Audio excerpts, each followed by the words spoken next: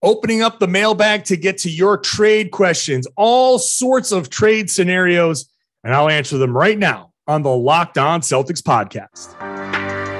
Be ever ready. Recognize the city of champs. Boston, baby, we do what you can't. Locked on number 18, Tatum and Brown, J-team. Step back, we gon' wet that and slay teams. Of course, the Celtics, who else could it be? Screaming like KG with the Larry O.B.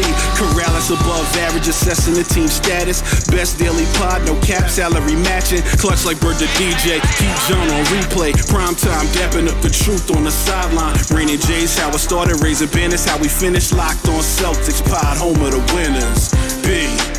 Hey there, thank you for making Locked On Celtics your first listen every day and part of your daily routine. It's a Monday through Friday podcast, so I do appreciate you listening every day. I'm John Corrales. I cover the Celtics for Boston Sports Journal, and I've written a book called The Boston Celtics All-Time All-Stars. I'm also one of the voters, the media voters, on the Celtics 75th anniversary team, which is being announced right now. A lot of you went to the mailbag link, which is johncorrales.com/mailbag. and submitted a ton of questions. You've been doing it a lot. I really do appreciate that. Thank you for that. Also, thank you to the people who are watching the show on YouTube. That show continues to grow. We're getting closer to 3,700. Each show we add like 10, 15, 20 people. So I really do appreciate that. The trade questions came in hot and heavy. When I mentioned yesterday, I was doing a mailbag show today ahead of the Celtics Hawks Friday game and the Celtics Pelicans game on Saturday, which I will be talking about in the Monday podcast. So I figured today would be a great time since there's a little bit of downtime. Celtics were off on Thursday, traveling to Atlanta. I have traveled to New Orleans ahead of that game. So I will be in New Orleans for Celtics Pelicans and enjoying NOLA because I do enjoy NOLA. So I'm here in my hotel room before I go out and get some. The food here is awesome. It is so amazing. If you have a chance to come down here just to eat, not even to watch basketball, just come down here and eat. You're going to love it. But I want to do this podcast for you and hear the mailbag questions. It is almost entirely about trades, although one popular question about picking a Celtics who would join me in a fight does come up later on. Let's start with, it's a very popular question. Let's start with Joseph K., who says, I know you get this all the time, but do you see the Celtics making a larger move or more possible smaller ones? I recently heard the name Justin Holiday pop up and his fairly low salary. What would it take to get him? What are some other similar deals that you see? Well, the Holiday deal is certainly something that's doable. I'll reiterate what I see the Celtics doing, which is moving Schroeder to clear up more space, try to get a couple of second rounders for him. Maybe you move one of Bol, PJ Dozier, Bruno Fernando, one of those guys. Bol makes $2.16 million. Dozier makes 1.9. Fernando makes just under 1.8. You can move one or two of those guys if you're bringing somebody in to clear up some more tax room. So I do see Schroeder going out. That's one thing I do see. If they have the space, they have the Tristan Thompson traded player exception. That's $9.7 million. They can use that to bring a player in who makes 9.7 or less, or a combination of players who make up to 9.7. They have the $17 million traded player exception for why am I drawing a blank on his name right now? Anyway, I just completely froze. And Evan Fournier. Got it back. I'm still not in that food coma yet. I got it back. I wouldn't have gotten it back if I had dinner first. They got the Fournier traded player exception, but they could play around and maybe get somebody into that. The motivation here, and you got to keep this motivation in mind for the Celtics, is they're looking to stay under the tax line this year. Unless it gets them something, like unless something falls into their lap, that's awesome. So bring you back to the Justin Holiday or deal like a deal for Justin Holiday. Maybe Norm Powell is another name that's popped up. Guys like that. Holiday makes $6 million this year, just under 6.3 next year. He's 32. He's a little on the older side, but he's a good shooter and under contract for one more year at a decent price. The Celtics could, if the price, and there's a rumor on Hoops Hype that says that the Indiana Pacers are looking for 2 seconds for a Holiday. If that's the case, then you can basically make it a 3-team deal. You can talk to Indiana and talk to some other team and say, okay, you send 2 seconds to Indiana. We'll send you Schroeder and we'll take Justin Holiday. And that's basically a wash money-wise. And it's like a tick higher because Schroeder makes $5.89 million and Holiday makes $6 million. So there's that little extra there. You just send out Bull or send out Fernando and you're under the tax line. Very easy thing to do. So I can see that happening. Schroeder goes one way, Holiday comes in another. The 2 picks go to the Indiana Pacers. Another salary clearing trade, and that's it. Celtics are done. Then at that point, Celtics are done. Unless something crazy falls into their lap. They do have the traded player exception from Evan Fournier if a crazy deal like that happens. But these types of deals, the $6 million or less, is good. So I kind of like the Holiday suggestion. If the Celtics are cool with, I think they can get under this tax line. If you keep Josh Richardson, Richardson and Holiday off the bench, decent veteran guys to go around. I don't know what they do next year, but that's something that I can deal with. And then even if you move Richardson after that as part of it, then I can understand that too. And Richardson plus others can become aggregating salaries to go somewhere for a trade. I mean, that's certainly, I'm not ruling that out. Richardson plus Romeo going somewhere is still a possibility to add to the team while pulling a deal like this for Holiday. Don't want to tinker too much around the edges and make the team marginally better. I think a deal like Holiday is good for this year's team because it adds something that this year's team needs. It brings in a useful player that's not going to be,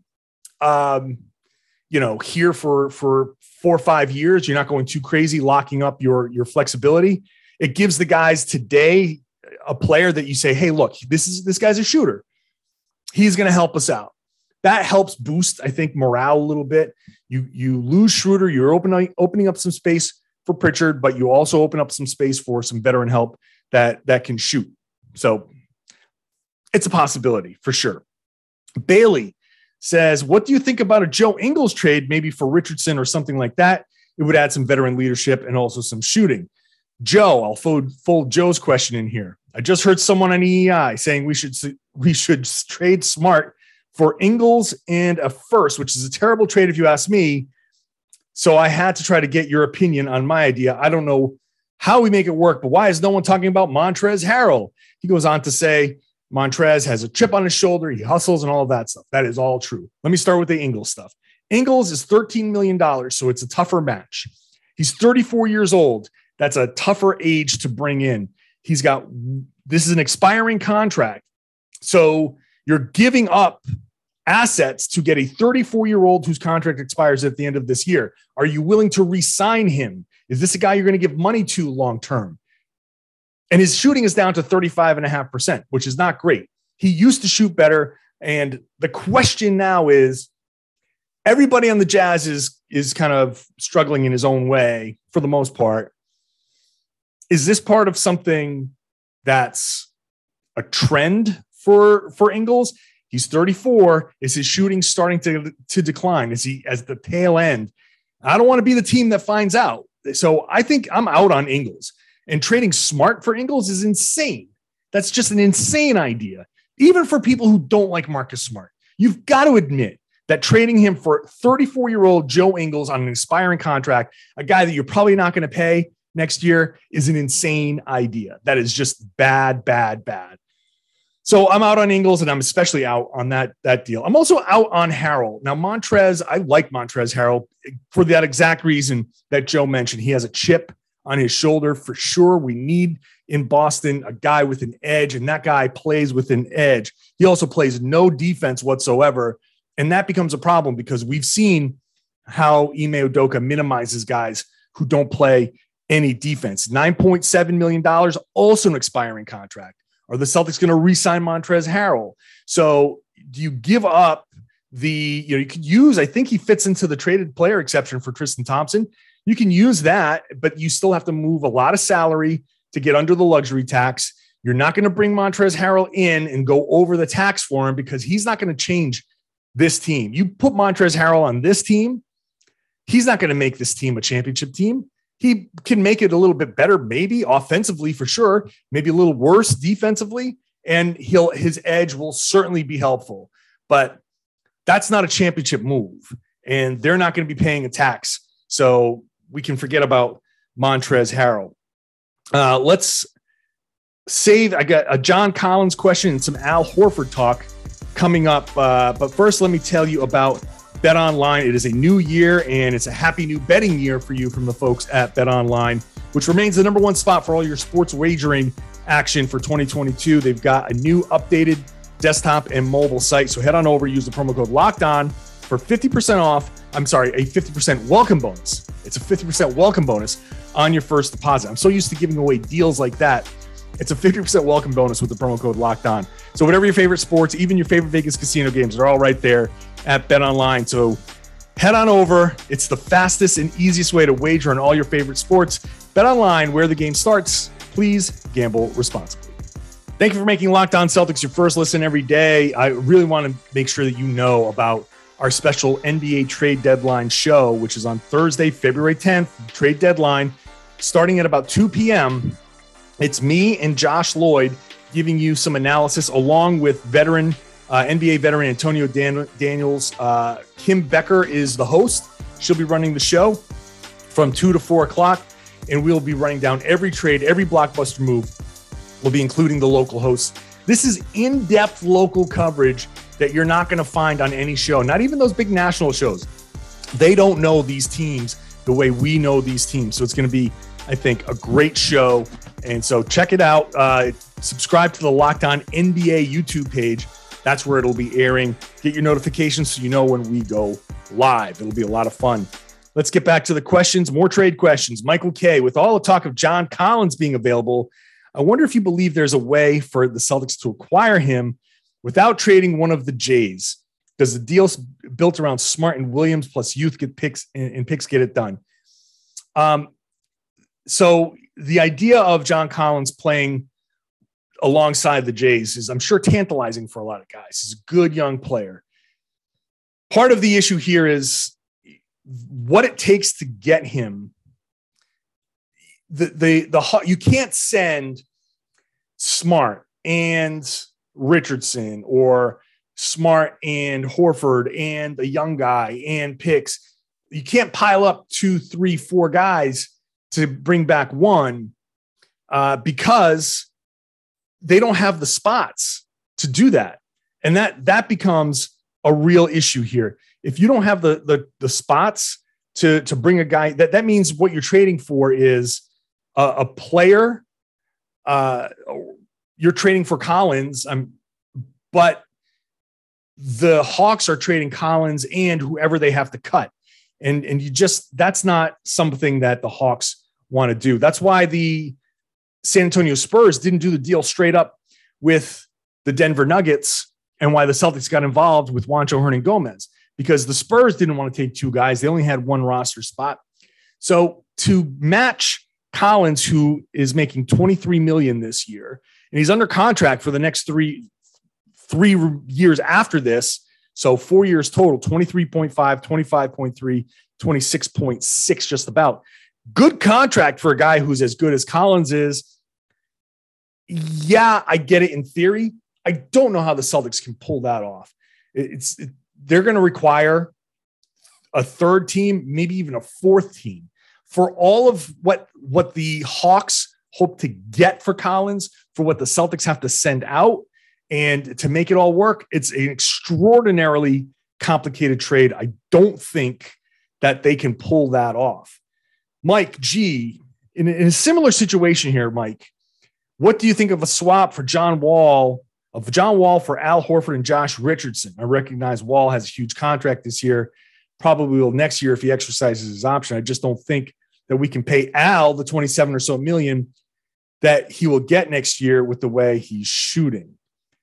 Let me fold in this question from Josh, who asks, let's say we fully guarantee Al Horford's contract next season at the deadline to trade him to the Wizards for Beal. Could we sign Al in the offseason if he gets bought out? So the Celtics can keep Al Horford around next year. In the summer, if they don't guarantee his contract, he'll be worth $14 million aggregating salary. So if they trade him now, they have to guarantee the $27 million next year. If they to match the John Wall trade. John Wall's money is insane. And I can't see the Celtics even put $44 million in a $47 million option, player option for next year, which of course he's going to take. Of course he is, because no one's going to pay him that. No one's even going to pay him that spread out over 3 years. John Wall, they can't possibly get John Wall. There's just no way. It's just no way. I'm sorry. Financially, it just can't happen. But Al Horford, I think next year, if they bring him back, they don't use his money over the summer, then they can bring him back and use him next trade deadline. There is a 1 year waiting period. So there's no reacquiring him. They can't buy him out and then reacquire him in the summer. There is a 1 year. And now if they trade him again, so let's pretend the Celtics use a Horford-centric package that works for Bradley Beal next year. They trade him to Washington. Washington turns around and flips flips Al Horford to a team with cap space or an exception or something like that, whatever. And as a way to try to save some money, then when he gets bought out there or that contract runs out there, then they can bring him back. If another team acquires him and then cuts him, then that resets the clock. So that's how that would have to work. So it wouldn't work directly if you trade a guy and cut him. They used to do that. This whole 1 year waiting period is to address a loophole. Teams would say, yeah, I'll trade you Al Horford for, your superstar player. And it would, whatever. And they'd say, okay, yeah, sure. No problem. With the wink, like, okay, you cut Al Horford. And then the Celtics would sign him back. Teams did that all the time. Trade a guy to another team. That team cuts him. That the trading team signed him right back. So it was a way to skirt rules, right? Like the Celtics could have said, okay, we're going to include Marcus Smart in a trade to get this guy, but you're going to cut Marcus Smart and we'll give you money and we'll re-sign Marcus Smart. And that's how they would get around including guys that they didn't want to include into a trade, but they would do it just to make the trade work. The other team would cut the guy and then they would kind of skirt the rules that way. Not really what the league intended. So they put that 1 year waiting period to kind of cut that out. Steve says, hey, how about targeting Collin Sexton as a primary point guard moving forward? Upon return from injury, I would imagine that he will struggle to topple Garland as the primary ball handler for the Cavs. Thoughts? I have a soft spot for Collin Sexton. He was thrown out of a game last year, the last game of the season. And instead of going to the locker room, he sat there in the tunnel and was watching the game from the tunnel. And that level of like I could see the pain in his eyes. And I was like, that dude is a gamer. That dude is there's something about that guy that I love in that moment. Now, as a player on the floor, he has a lot of adjusting to do. And there would be some growth necessary to make him work as a point guard, the type of point guard that I think the Celtics would want around Tatum and Brown. I don't think he works right now as that. And the other side of this is he's a restricted free agent. So if you're trading for him, you're trading for him to sign him. And what are you going to give him? What's his market? I'm sure he's going to want a lot of money. Are you going to invest that level of money in Sexton if you're not 100% sure what he's going to deliver? And I just don't know what he's going to deliver as a point guard. I have faith. I believe in his desire to be good. I don't know that the Celtics are going to be the place that it's going to be the breeding ground for his success. It may not be Cleveland either. They seem to have moved on. And I agree that maybe his days are done in Cleveland, but I just don't think it's going to be Boston. Going to come back. People want to know if I get into a fight. I don't know why so many people want me to get into fights with a Celtic by my side. Not fighting a Celtic, because I wouldn't do that. But me and a Celtic getting into a fight. Let's call it a tag team wrestling match. Who would I pick? That's coming up next, including I'm also going to include some other non-trade questions. One other one in particular when it comes to Jason Tatum. First, let's talk about Built Bar, which is a great tasting protein bar, but also it's going to be a great way to keep your New Year's resolution. You want to lose a few pounds? I know I do. If you have some snacks, if you have one of those drawers where there's full of candy and chocolate, and you want to stop eating that stuff because those candy bars have somewhere around 240, 250 calories, 30 grams of sugar, dozens of net carbs. Replace those with a Built Bar, 130 calories, 4 grams of sugar, 4 net carbs, 17 grams of protein on top of that. So it's covered in 100% chocolate. So you're still going to satisfy that craving. It's going to feel like you're eating a candy bar, but it's so much better for your body. You're going to be able to eat one and you're going to feel better about that. You eat a candy bar and you're trying to lose some weight and you feel bad about yourself. You're not going to feel that bad when it comes to a Built Bar. So replace your stash with Built Bars. If you're going to the gym, take one with you. It's great after you work out. If you are running late, grab one, have one for breakfast. You're going to get all that protein and that's going to help your body kind of kickstart the day. So check them out. And the best part about this is the promo code LOCK15 is going to get you 15% off, and it's going to do it every single time. So go try a mixed box, figure out what flavors you like. There are a lot of different kinds of flavors. If you've got nut allergies, they're fine. They've got plenty of options for you. They work if you're on a keto diet. Once you figure out which ones you like, use the promo code LOCK15 again. Stock up. It works every time for 15% off at built.com. Hey, thanks for making Locked On Celtics your first listen every day. How about making Locked On Bets your second listen every day? Hosted by your boy Q, Lee Sterling. They're going to have some great advice if you go to Bet Online and drop a few bucks on some games. Listen to them first. See what they've got to say. Maybe they can help you win a few bucks. So check them out wherever you get your podcasts. Let's get back to the mailbag questions and a non-trade question asked by Todd, who says, should Tatum go back to the 4 like earlier in his career? Tatum off ball, blocks best. Slower guards, plays slower guards, so on and so forth. The suggestion is that Tatum can play the 4. And I think I like Tatum at the 4. He's big enough to handle that. You would have to, if you're starting him at the 4, I think situationally, you can have 2 starting lineups and have a situational starting lineup where if Smart's your point guard and you wanted to go Richardson, say, as your off guard, and you play everyone down a position. So Tatum goes down to the 3. Jalen goes down to the 3. Tatum goes to the 4, and you're playing single big. That's a certainly an option, because Tatum is big. He's like 6'9", 6'10". He's certainly strong enough to handle most NBA power forwards. But the distinction between power forward and small forward nowadays, there is almost none. So he does spend some time playing the 4 anyway.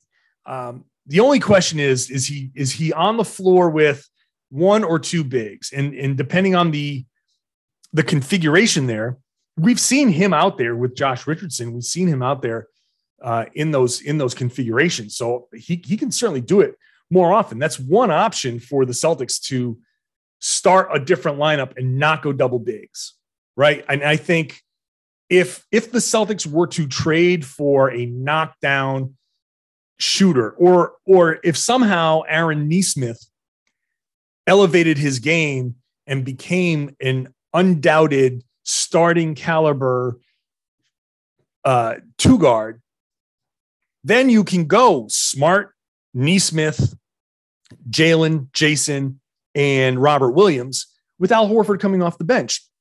And I like Al Horford coming off the bench. Even after you trade Dennis Schroeder, I still like Al Horford coming off the bench and staggering those lineups. Now, the real question will be, how good defensively would Aaron Nesmith be?